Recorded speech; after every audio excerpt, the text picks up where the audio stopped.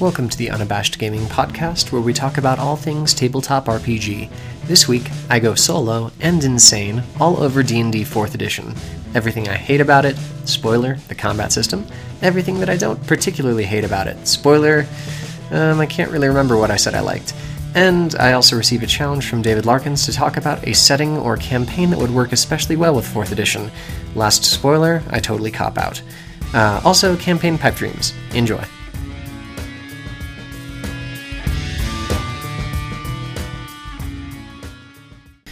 Oh, alright. Well, welcome to Unabashed Gaming, episode 29. You'll notice that, my name is David Schimpf, and I am soloing tonight because Susan, my usual co-host, has just completed a transport to Kentucky, so we will be Skyping in for our next episode.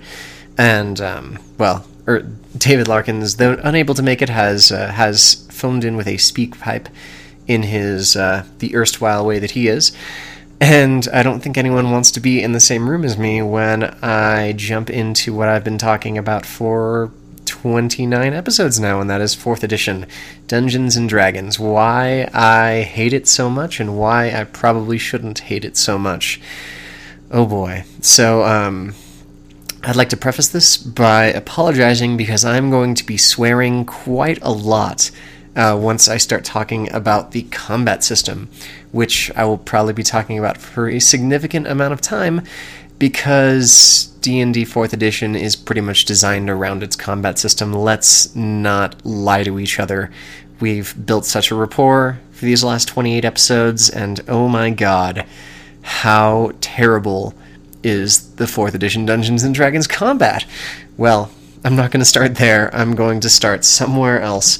And in fact, I'm going to start at the beginning with my first experience with Dungeons & Dragons 4th edition, where, interestingly enough, this, actually I probably mentioned it before, I started role-playing with Dungeons & Dragons 4th edition. I was invited to a game by a university friend, and he said, let's play Dungeons & Dragons, and I said yes, because I had always wanted to play Dungeons & Dragons, and God help me, I didn't know any better. I don't think he did either, and I don't think he's playing role-playing games anymore.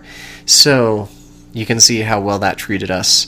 In any case, as I just mentioned, D&D is the first, D&D 4th is the first role-playing game I ever played. It started out for me as a traditional fantasy-style campaign, but I am getting ahead of myself, so let's describe what 4th edition is exactly. Similar to 3.5, 3rd edition, 2nd edition, and Advanced Dungeons & Dragons, D&D 4th edition is an entire overhaul of the D20 mechanic role-playing system. It was first introduced in 2007, August 15th, where Wizards of the Coast created a countdown page for a product called Fordventure. Obviously doing the terrible Hollywood thing where they replace letters with numbers because, a new version of something is coming out. Well, it didn't really take too long for people to start being really, really angry at this new edition, partially because, everyone was very invested in 3.5, and it hadn't really been out in public, or 3.5 rather, hadn't really been out in publication for too long before the announcement of 4th edition, which is amusing because 4th edition hadn't really been out for very long before they announced D&D Essentials, and then D&D Next. And I'm not bitter or anything, but I've probably spent way too much money on D&D 4th edition, and I'm going to stop talking about that by now. In any case, D&D 4th edition was released in a series of monthly installments, starting with the Player's Handbook, then the Monster Manual, then the DMG. Let's see. Where should I start with what was different in 4th edition? Well, according to Wikipedia, they completely cut out not all, but a good portion of the alignment system, where they used to have the, the 9 phases of alignment going from chaotic good to, from lawful good to chaotic evil, and all 7 other alignments in between. D&D reduced the 9 to 5, completely getting rid of everyone's favorite alignment, chaotic neutral, and just replacing that with unaligned. I guess they were trying to merge unaligned or chaotic neutral with true neutral, or even neutral good. I don't even know. So all that we were left with is lawful good, good, unaligned, evil, and chaotic evil. So we got rid of lawful neutral, lawful evil, chaotic good, and chaotic neutral, which, I don't know, kind of created a bunch of games where no one really wanted to be the jackass who was lawful good, and DMs were still being basically told not to run anything for anyone who wanted to be chaotic evil, because those people just wanted to, in what would be described in later years because of the Dark Knight, they just want to watch the world burn, which makes them antisocial and not very good at a role-playing table. In any case, that was just the first change of many. They've modified, in 4th edition, they modified saving throws, defense values, so no longer did you have specific saving throws for fortitude, reflex, and will. They were now their own individual defenses that certain types of attacks focused on, which basically made it so that if you were a player character or a monster that attacked anything other than armor class, you had a serious advantage over anyone who actually attacked armor class. Let's let that soak in for a few seconds in a game that's 90% about combat. I'm not really going to let it soak in for a few seconds. I'm way too interested in moving way past this crap and talking about the gameplay. In any case, they introduced the Paragon Epic tier, removing the concept of prestige classes. They modified the multi-class system so that instead of actually taking levels in classes, you used a multi-class feat to obtain powers from other classes, and oh god, I will talk about that soon. Let's see, standardized level-based bonuses. Yes, every other level, it was, they now had bonuses based off of half of your level. I can't remember if they had this in, I don't believe they had this in 3.5 or the natural evolution of 3.5 Pathfinder. They just had the standard base attack bonus increase, etc., etc.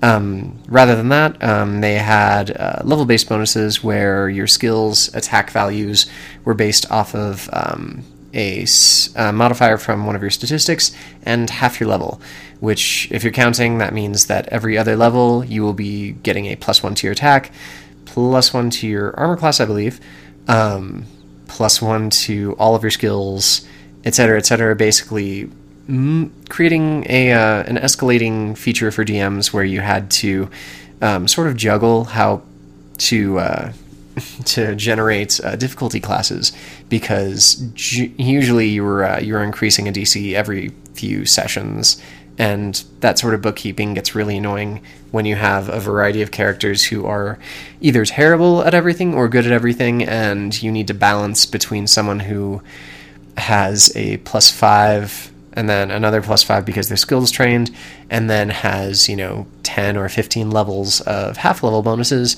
compared to a person who isn't trained and doesn't have that +5 ability bonus. Yeah, it mechanically created a system where certain characters were super good at some things, and certain characters, after a certain period of time had passed, shouldn't ever try to do anything ever without the potential risk of just dying. So, yeah, that modified how you designed games, where you didn't really want to create too many different types of skill challenges, because one person would be doing everything, everyone else would just be standing around and talking about what magic item they really, really hoped they were going to pick up in not too subtle hint gestures in the direction of the GM. Oh, the healing system. Oh, fuck the healing system. Healing surges.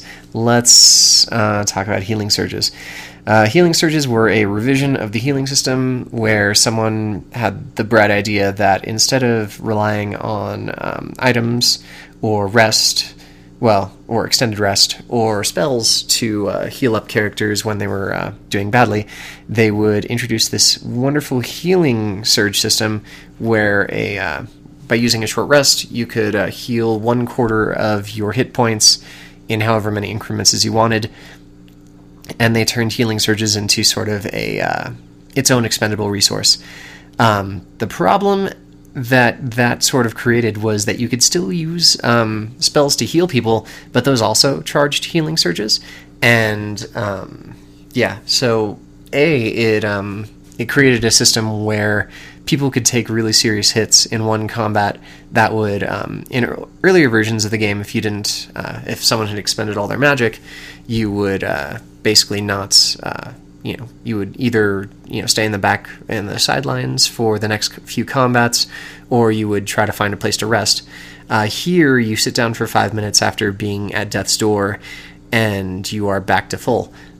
Which created a system for GMs, kind of a formula where you had to, if you were going to create any sort of tension in any combat at all, you basically had to either throw something super powerful at characters so that they couldn't get healing surges off, which basically means that you would have a boss monster that was capable of one-shotting characters, which creates its own type of drama that isn't very enjoyable for players.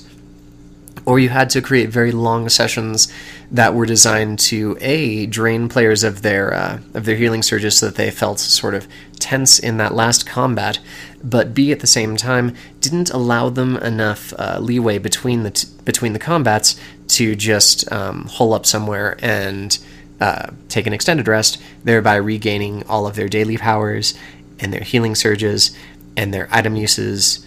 And I'm going to talk about that again soon. Yes. Let's see. I guess one of the complaints people had was that elves were split into 3 races. So you had elves, Eladrin, drow, and technically half-elves. I don't really know why that would be a bad thing. The one thing I kind of did enjoy about Dungeons & Dragons 4th edition is that this was before I even knew that 3.5 had a variety of races to choose from. It kind of introduced in the first player's handbook that there were a bunch of races. You had the standard fantasies, humans, elves, dwarves, and then you also had the Eladrin, and you had the tieflings, and you had dragonborn, and I think that might be it. Halflings? Did I ever say halflings? I might have said halflings. In any case, that was something I kind of liked. It brought a little bit more of the It kind of broke the concept of, really rigid racial role-playing in the game, and kind of introduced a little bit more of a gamification, or I guess kind of a carrot for the MMO crowd who are already used to being able to choose through a variety of races. So that I kind of liked that, but at the same time I can understand people being sort of pissed off that they did have a good variety of races. However, it took, 3 players' handbooks, plus campaign setting guides, plus monster manuals to really introduce fully, all the races that someone could be in 4th edition. So you really had to spend a lot of money in order to really get all the crunch for races. In any case, that's pretty much all I really want to talk about with changes from 3.5 into 4th edition. Instead, I'm going to jump into my first experiences with 4th edition, where I already started talking about this, where my first introduction, my first foray, you might say, into 4th edition was a standard fantasy-style campaign where, we had varieties where we fought goblins and undead and dragons and rival adventurers, and that was pretty interesting. Obviously, I was, not very well-versed in the role-playing hobby, so that's kind of like all I thought that playing RPGs was going around in various fantasy settings and getting into fights. So that kind of tinted my perception of the hobby for quite a while, actually. I probably didn't play in my first, I probably didn't play very well in my first Pathfinder game because I didn't create a character that was very good for combat, but at the same time I was expecting combat to happen all the time, so I was really bored in non-combat sections. That's something that's taken me a while to really get around, and luckily I've... I just ran a game where I think there was one not even fisticuffs combat. People punched a werewolf in the balls. That was actually the most combat that was really in the game, was someone punching a werewolf in the nuts. And it worked because, you'd have to listen to the podcast to find out anyway. So, Well, my second foray into 4th edition was actually after the Pathfinder game, where I kind of realized that, games are kind of supposed to have plot and people are supposed to roleplay. And so I decided to run a Dark Sun campaign because I think I'd listened to the Penny Arcade preview of Dark Sun and thought, hey, this sounds really cool. People are subverting the traditional roles of, regular fantasy races. Everyone's, all different. It's dark, it's dreary, it's kind of like Conan the Barbarian, where everyone's trying to kill you and no one's really very nice. So I kind of wanted to run something grim and dark, and that kind of felt really proper with the 4th edition rule set, basically because, with Conan, it's really all about the skill challenges. He's never engaging in, diplomatic talks. He's either raiding tombs or cutting the heads off of giant snakes, or swinging his sword into mirrors to kill a wizard, or killing gods. Very killing, very killy, crushing your enemies, seeing them driven before you, and hearing the lamentations of their women. That is how I pretty much tried to run Dark Sun, with a little bit of pathos here and there. And, that's kind of what 4th edition basically hashes out to be for me, and for probably a lot of other people.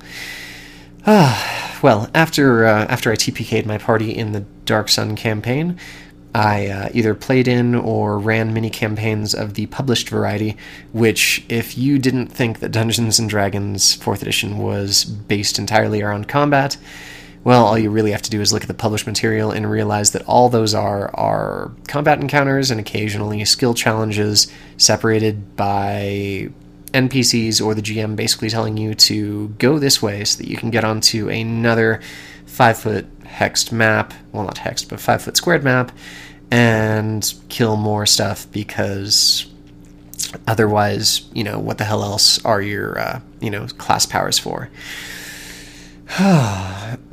Either way, so that was my introduction to 4th edition, and that's kind of what I've done with 4th edition in the meantime, just really suffered through the combat system, which I'll talk about later.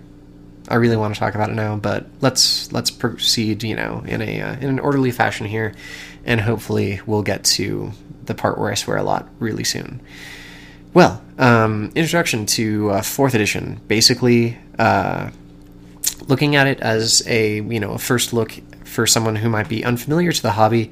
It feels very video gamey. Obviously, the concept of class powers, the concept of regular progression where you get updates and feats, the balance of GMs for creating combat encounters, basically even the pacing of games where you're told to space out an easy encounter, a moderate encounter before your really difficult encounter, to make sure that players have had the opportunity to expend some of their more powerful abilities, maybe panic them enough to pop a daily, and hopefully whittle down some of their healing surges to make them feel really nervous about what they're going to be doing.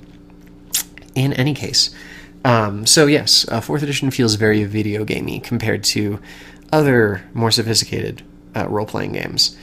It definitely, in its favor, it gets the fantasy aspect across quite quickly. This is a game about Dungeons and Dragons, not just because of the title, not just because of the races or the classes.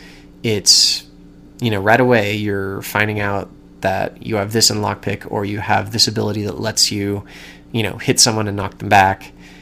Let's just say that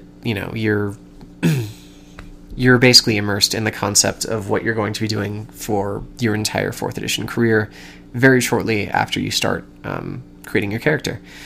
And again, so much precedence is given to the combat system, it's almost ridiculous.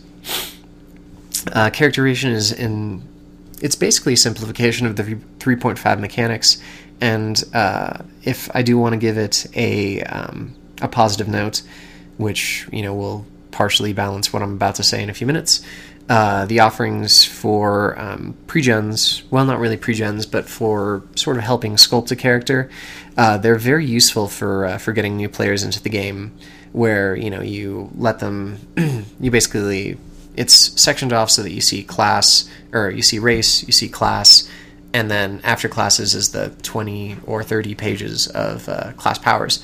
However, you look at classes, they give you options, or they give you suggestions for what, or you look at races and they give you suggestions for what classes they would be best at. So, you can start by saying, hey, I want to be an elf. And then they'll say, okay, well, if you want to be an elf, elves are really good at being wizards or rangers or et cetera, et cetera. And then you can just say, okay, well, then I guess I'm going to be a elf ranger. And then you skip to the ranger section. And then the ranger says, well, if you're a ranger, you really want to focus on, for your stats, you really want to focus on either your strength or your dexterity, depending on the type of ranger you want to be. And then, so when you're allocating attribute points for your character, you can say, okay, well, I'm an elf, and that already gives a bonus to dexterity, so I'm going to allocate all of my points to dexterity, giving me a 20 dexterity and a +5 bonus, and that makes it so that my ranger attacks, that are ranged attacks, are super friggin' powerful, like crazy. And then, you have the other option, or then you have, further descriptions where it says, well, if you want to be this type of ranger, you can choose this feat and these powers and this class type, I guess. I forget what it's called because I don't really care to look it up.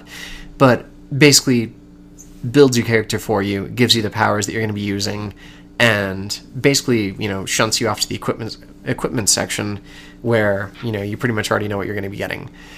So, that's kind of a plus in its favor. So if you really need to create pre-gens really quickly, you can just go with, the basic flowchart for the various races and classes, and you can come up with a variety of characters very swiftly, and that carries through basically all the players' handbooks and the setting guides.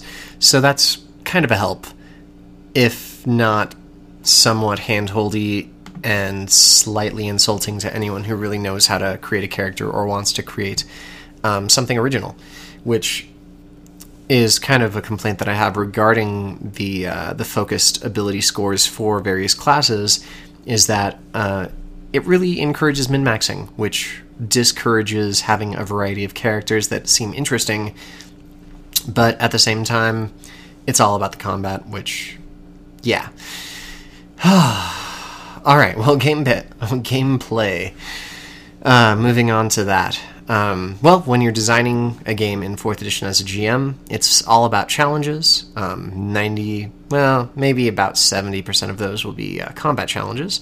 If you are very clever and, you don't mind, or if you're not clever and you don't mind reusing, like, a variety of, 6 or 7 types of trap, you can create skill challenges, which, as I mentioned before, will eventually boil down to one character doing everything and all the other characters doing nothing, or drowning, or making death rolls, or making saving throws. So, what I'm trying to say is that skill challenges are stupid in 4th edition. If you have a good ability to, obviously, to combine skill and combat challenges together, good on you, but chances are, your skill challenges are going to be, essentially, if you're combining skill challenges and combat challenges, it's likely your players are going to focus on the combat aspect of the challenge first, because even if you're a trap disarming rogue, you are a trap disarming rogue that does a hell of a lot of damage, and the mechanics of Dungeons & Dragons are designed, or 4th edition, are designed that there are 4 types of fighter characters. You have, the tank. I think they're called the defender.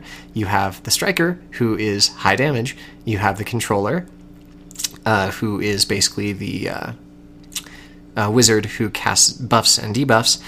And then you have the leader, who is the healer. So, let's say that you have a skill challenge combined with a combat challenge that you don't want to be a complete pushover for the people who aren't doing the skill challenge. So you throw in a monster that has more than 1 hit point, basically a non-minion. Well, in that case, the non-minion is going to be pounding on your defender, your tank, while your controller tries to get a debuff on him or tries to buff your other players.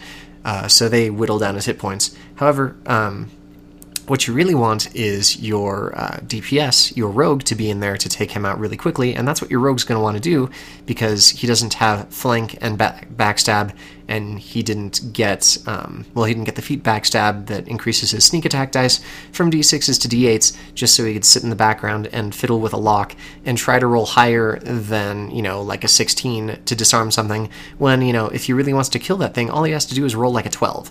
So... Yeah,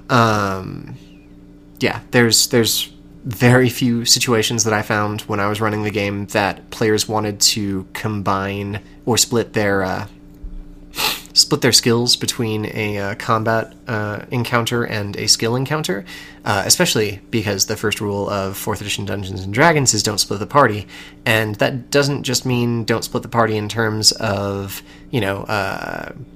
don't, you go in this room, I go in that room. This is more in the terms of everyone uses the focus fire technique to take down enemies as swiftly as possible, because one enemy down means one less enemy that is there to hit you on your next turn. And oh my god, we're almost talking about combat, and we're almost there. So, in addition to skill challenges and combat challenges, you also have role-playing, which... I don't remember ever reading anything regarding role-playing tips in a 4th edition's core book. Ever. Ever. Let's see.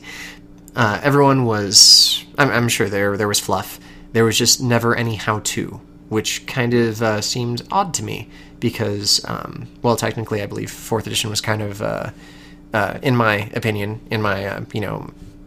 there's a conspiracy going on here sort of thing.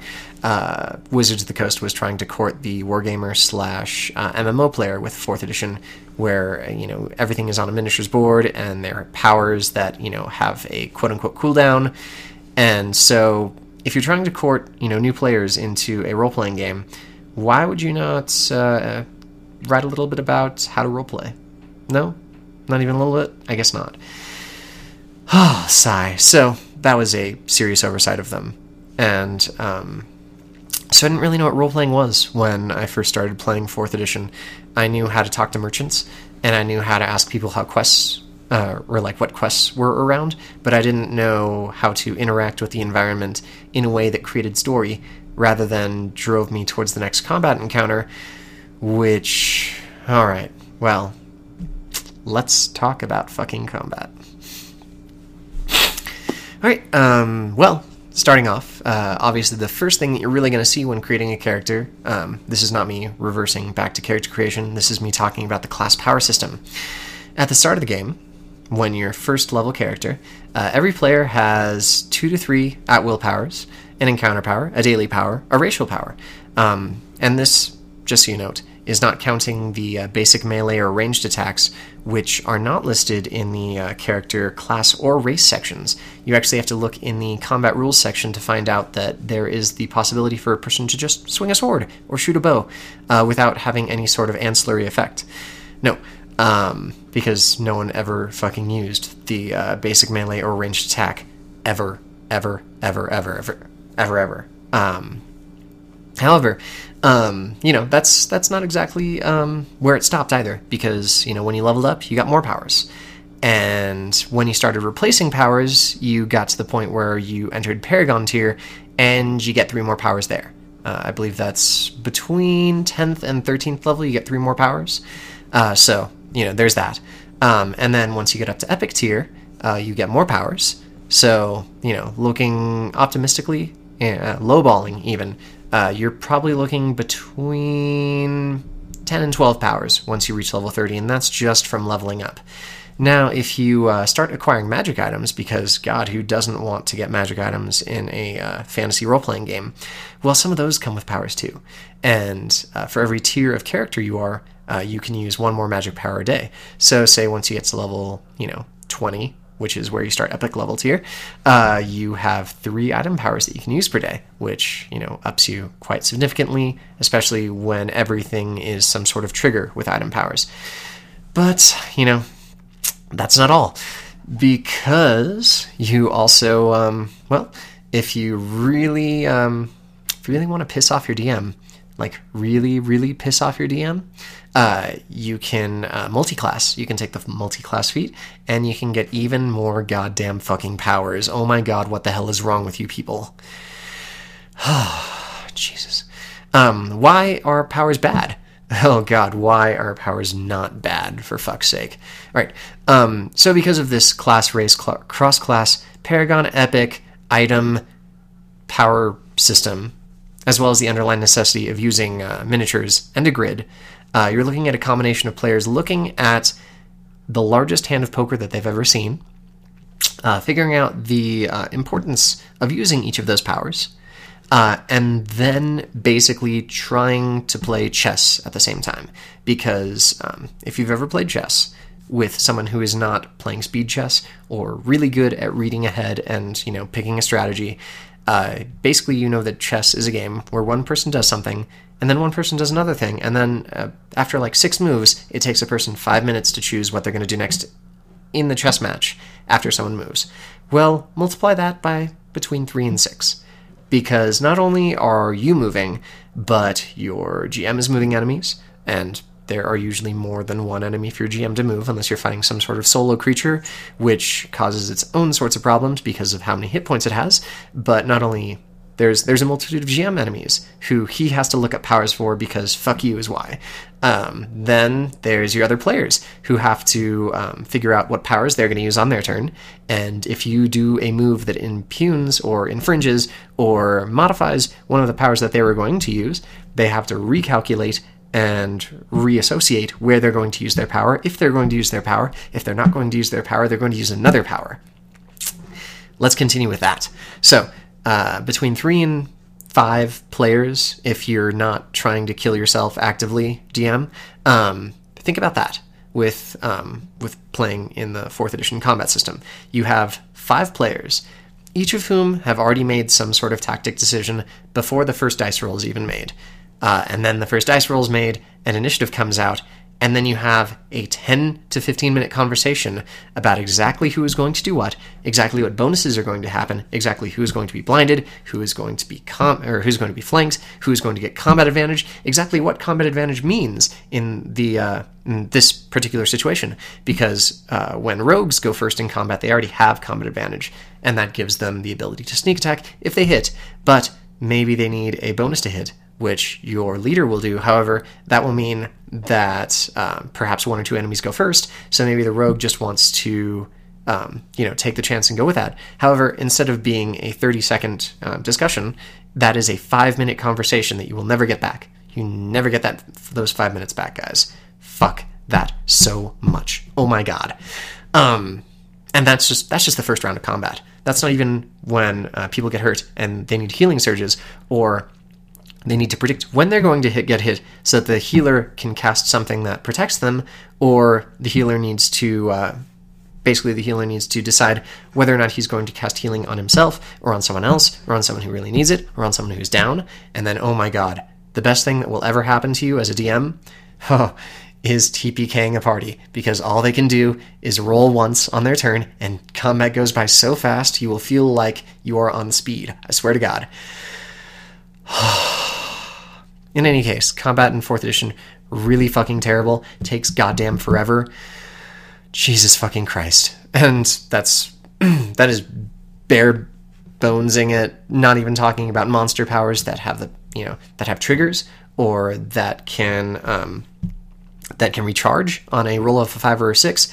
And of course, because when you're running like 6 different types of monsters, you're going to absolutely remember to roll a 5 or a 6 every round to recharge your Dragon's Fire Breath, because that's high on your importance over perhaps just getting over to your next plot point, which is what I'd like to talk about next, regarding the structure of a D&D 4th edition session, is that with these super fucking long combats, you need to space enough out or create something so difficult, because otherwise you're going to have either A, if you don't create enough combat encounters, you're going to have players who are going into the one combat encounter you have for the day with every single one of their super overpowered powers, encounters, dailies, item powers, racial powers, etc., And basically they're going to mop the floor with whatever, quote-unquote difficult encounter you just put in front of them.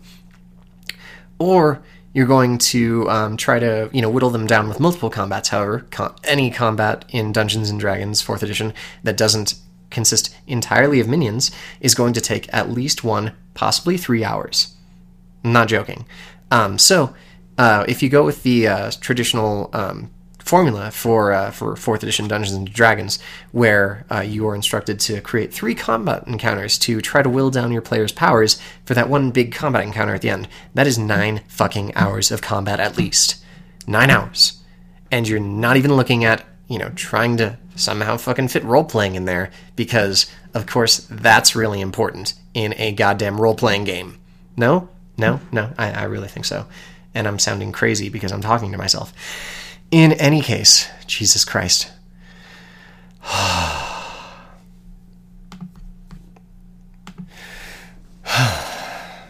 All right. So I've spent a good amount of time talking about how much I hate 4th edition's combat, and I shouldn't denigrate the system as if it's some kind of anathema to role playing. It's obviously not. In my Dark Sun campaign, I did have some sessions that were actually very interesting in a role-playing sense. However, my point stands that, or rather, I would like to make the point that I've seen made inadvertently in very many discussions regarding why 4th edition can be a role-playing system. And that argument is that despite what it says or in the book, or the lack of what it says in the book, you can roleplay just about anything. And obviously, yes, if you're a experienced player or someone who actually is entering into the hobby with the intent of learning how to roleplay, you can obviously roleplay just about anything. You can completely ignore the conceit that you only get experience through challenge ratings in combats or in skill challenges.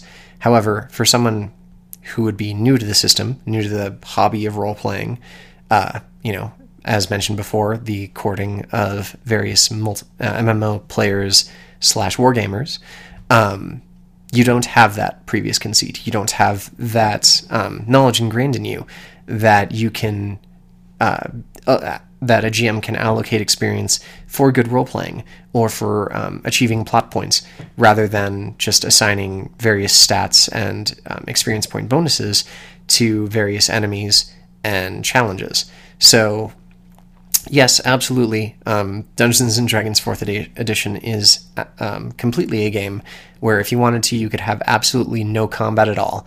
However, the construction of the system, the construction of the core books, the construction of the rules, and just about every single supplement ever released for Dungeons & Dragons 4th edition, 100% absolutely, without question, indicates that it is absolutely meant to be a miniatures fighting game. You can't argue with that. That is basically what the entire system makes itself out to be. Sorry if that, you really need to understand that that is what 4th edition is. They don't allocate more than half of a core book to, combat powers.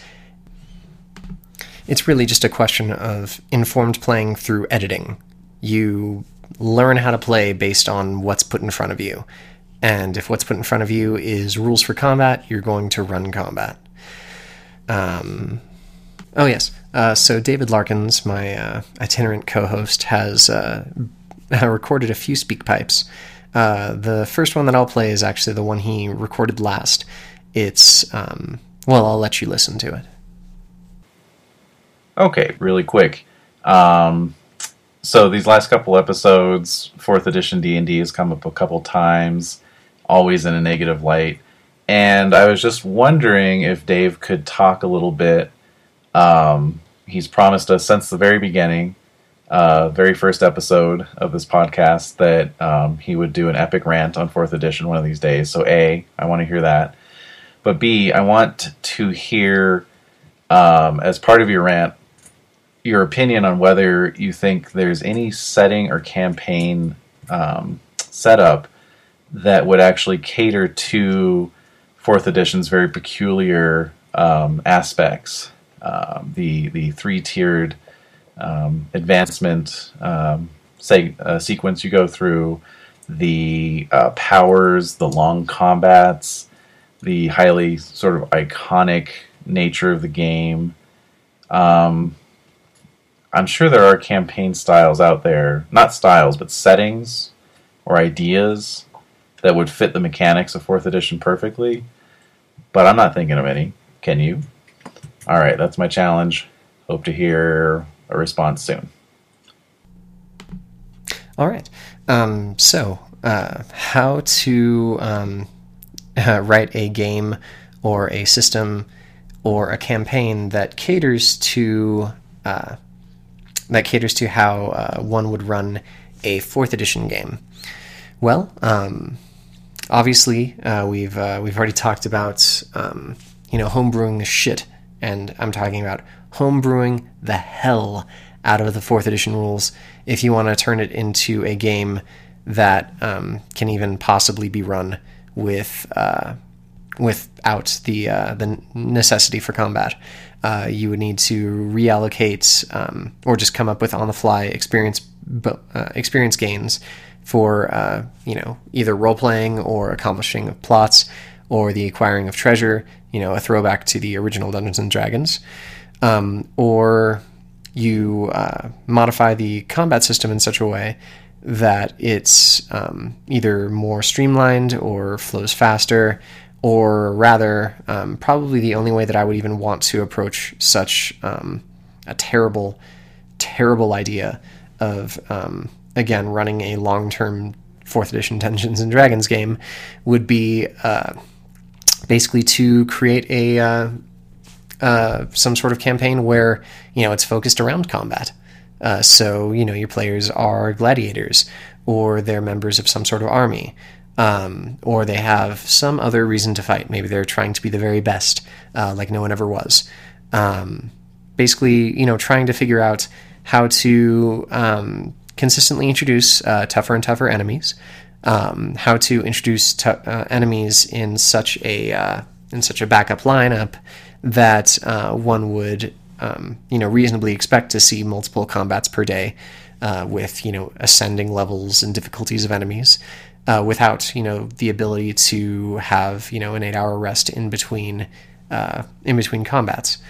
So I would say that probably that would I don't know. I would say that I think the closest that I would consider to being a quote-unquote perfect campaign or setting concept for the 4th edition of Dungeons and Dragons is actually the Dungeon Delve release that was, I believe, originally a Dungeon magazine release, where essentially it's a bunch of convention games that are just shoved into a book and laid out from level to level, starting with level 1s, going all the way up to level 30, treating it like treating it like some sort of like Hero Quest plot point system, and not like Hero Quest RPG, but Hero Quest board game, where the DM, tells you, hey, this is sort of the backstory, and you're in the start of the dungeon already, and, start killing skeletons. That's really kind of how I see, that's how I can only really see playing 4th edition ever again, is just in sort of like that Hero Quest, Dragon Strike, Descent type of situation, where all you're presented with is a dungeon crawl. That's really it. You're consistently in danger, so you can't take long rests, and just feeding yourself to the game mechanics. And sometimes that's what people want. That's a Sunday or a game night that people would like to spend. And sometimes even I would be interested in doing that. I can occasionally look at a 4th edition book and say, hey, it would be cool sometime if I were to try to play a half-elf warden or something. Obviously, I think more about that in terms of actual role-playing games, where I like to have campaigns and plot and realize that that's a terrible goddamn idea and that I should be bad for thinking it. But obviously, there are situations where it's really not a terrible idea to, pull out a mindless game system. But really, if you're gonna pull out a mindless game system for dungeon crawling, Descent is a much better option because it doesn't have such insane, rules lawyering required combat rules where you need to keep track of God knows how many modifiers and debuffs and penalties and auras and attacks of opportunity and reach abilities. Jesus Christ. Let's, if you, I would say that Dungeons & Dragons 4th edition is only viable, in my current opinion, for people who are nostalgic for playing 4th edition Dungeons & Dragons. You are few and far between. Hopefully, if you're still playing 4th edition, more power to you if you have found a way to enjoy it. I am much happier in my own life having closed those books up in a box, which I may never open until I decide to sell them or loot them for campaign ideas in much better, more role-playing type systems. But you never really knock the way another guy swings. So if you were slightly offended or found good responses to anything that I've said here, good for you. You've found a way to enjoy a gaming system that I can no longer really even trick myself into believing that I will enjoy anymore. So good on you. And that, this concludes about 45 minutes of myself just utterly talking shit about Dungeons & Dragons 4th edition. So, yeah. Also, David Larkins, my occasional co-host, has also recorded a couple of other SpeakPipe recordings for us. So I will play those now. They are regarding our most recent session, campaign building and, or our most recent sessions, campaign building and mapping. So here those are. Hello, this is erstwhile contributor David Larkins calling in with a comment. Kind of a follow-up to the last 2 episodes on maps and mapping and open world gaming. Just wanted to throw in my own 2 cents regarding hex maps and sandbox style play. Susan mentioned that she remembered an old supplement, and what she was remembering was the Wilderlands of High Fantasy. And that is a hex by hex world map and description where each hex, or almost every hex, is keyed with descriptions of the inhabitants in that hex, but very brief, so that it's kind of a starting point for the GM. And the players are given a map that's almost entirely blank, that is kind of a fog of war thing that they can fill in as they explore it. So that just seemed to touch on a couple things you guys were talking about, so I wanted to contribute that, as well as mention dungeon geomorphs, which are a great way to create a quick dungeon map. So dungeon geomorphs and Wilderlands of High Fantasy, check them out.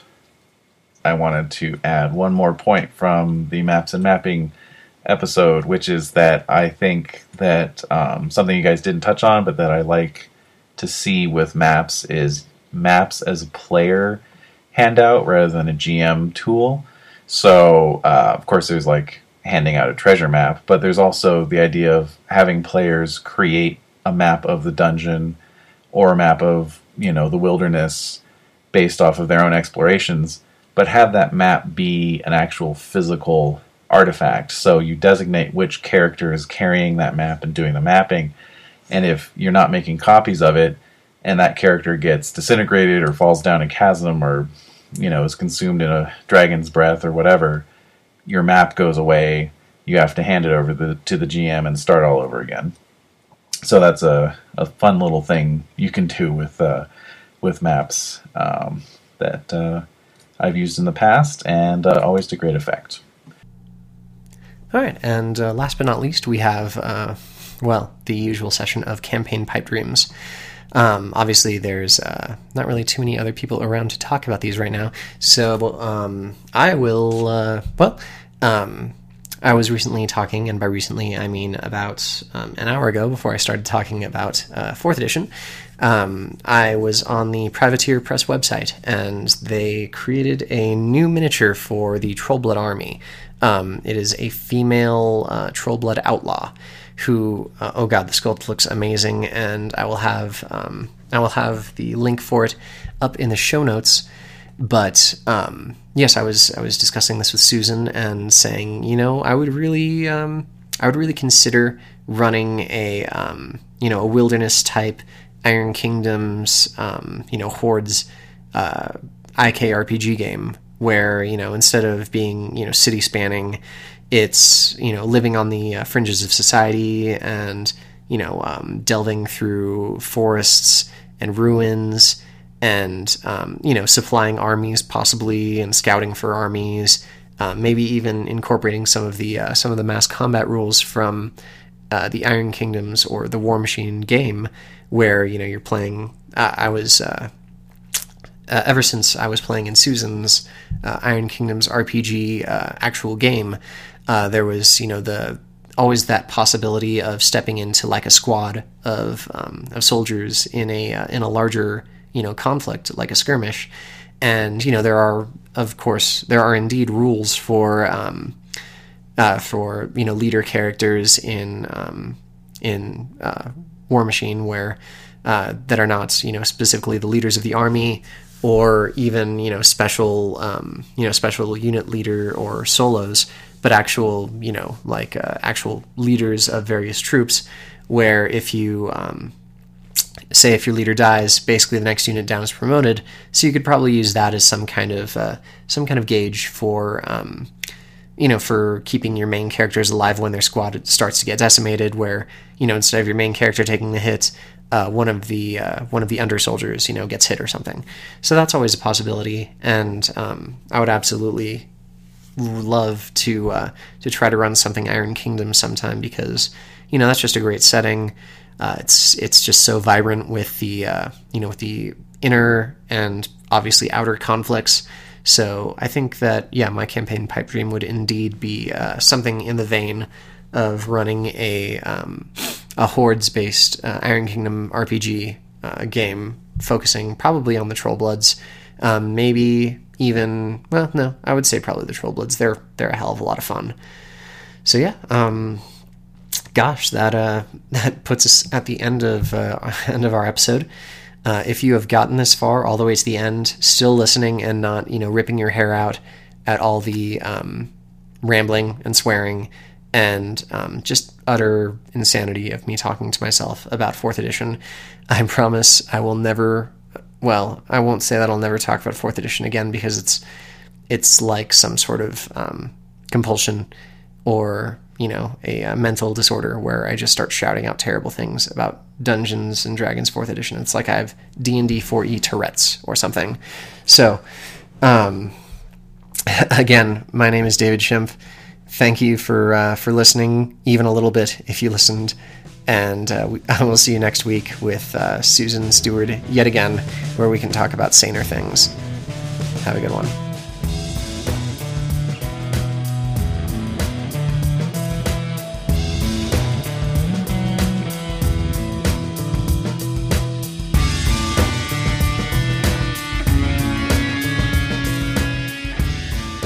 And just as a reminder to our listeners, we here at Unabashed Gaming love to hear from you. Head over to www.unabashedgaming.blogspot.com and leave us a comment, or call our Lake Geneva, Wisconsin voicemail number 262-729-9774. We also have a SpeakPipe link on our blog page. You can leave us a message directly through your computer's microphone or headset. Comments, questions, topic ideas, whatever you want to share with us, all is welcome. We hope to hear from you soon. Thanks.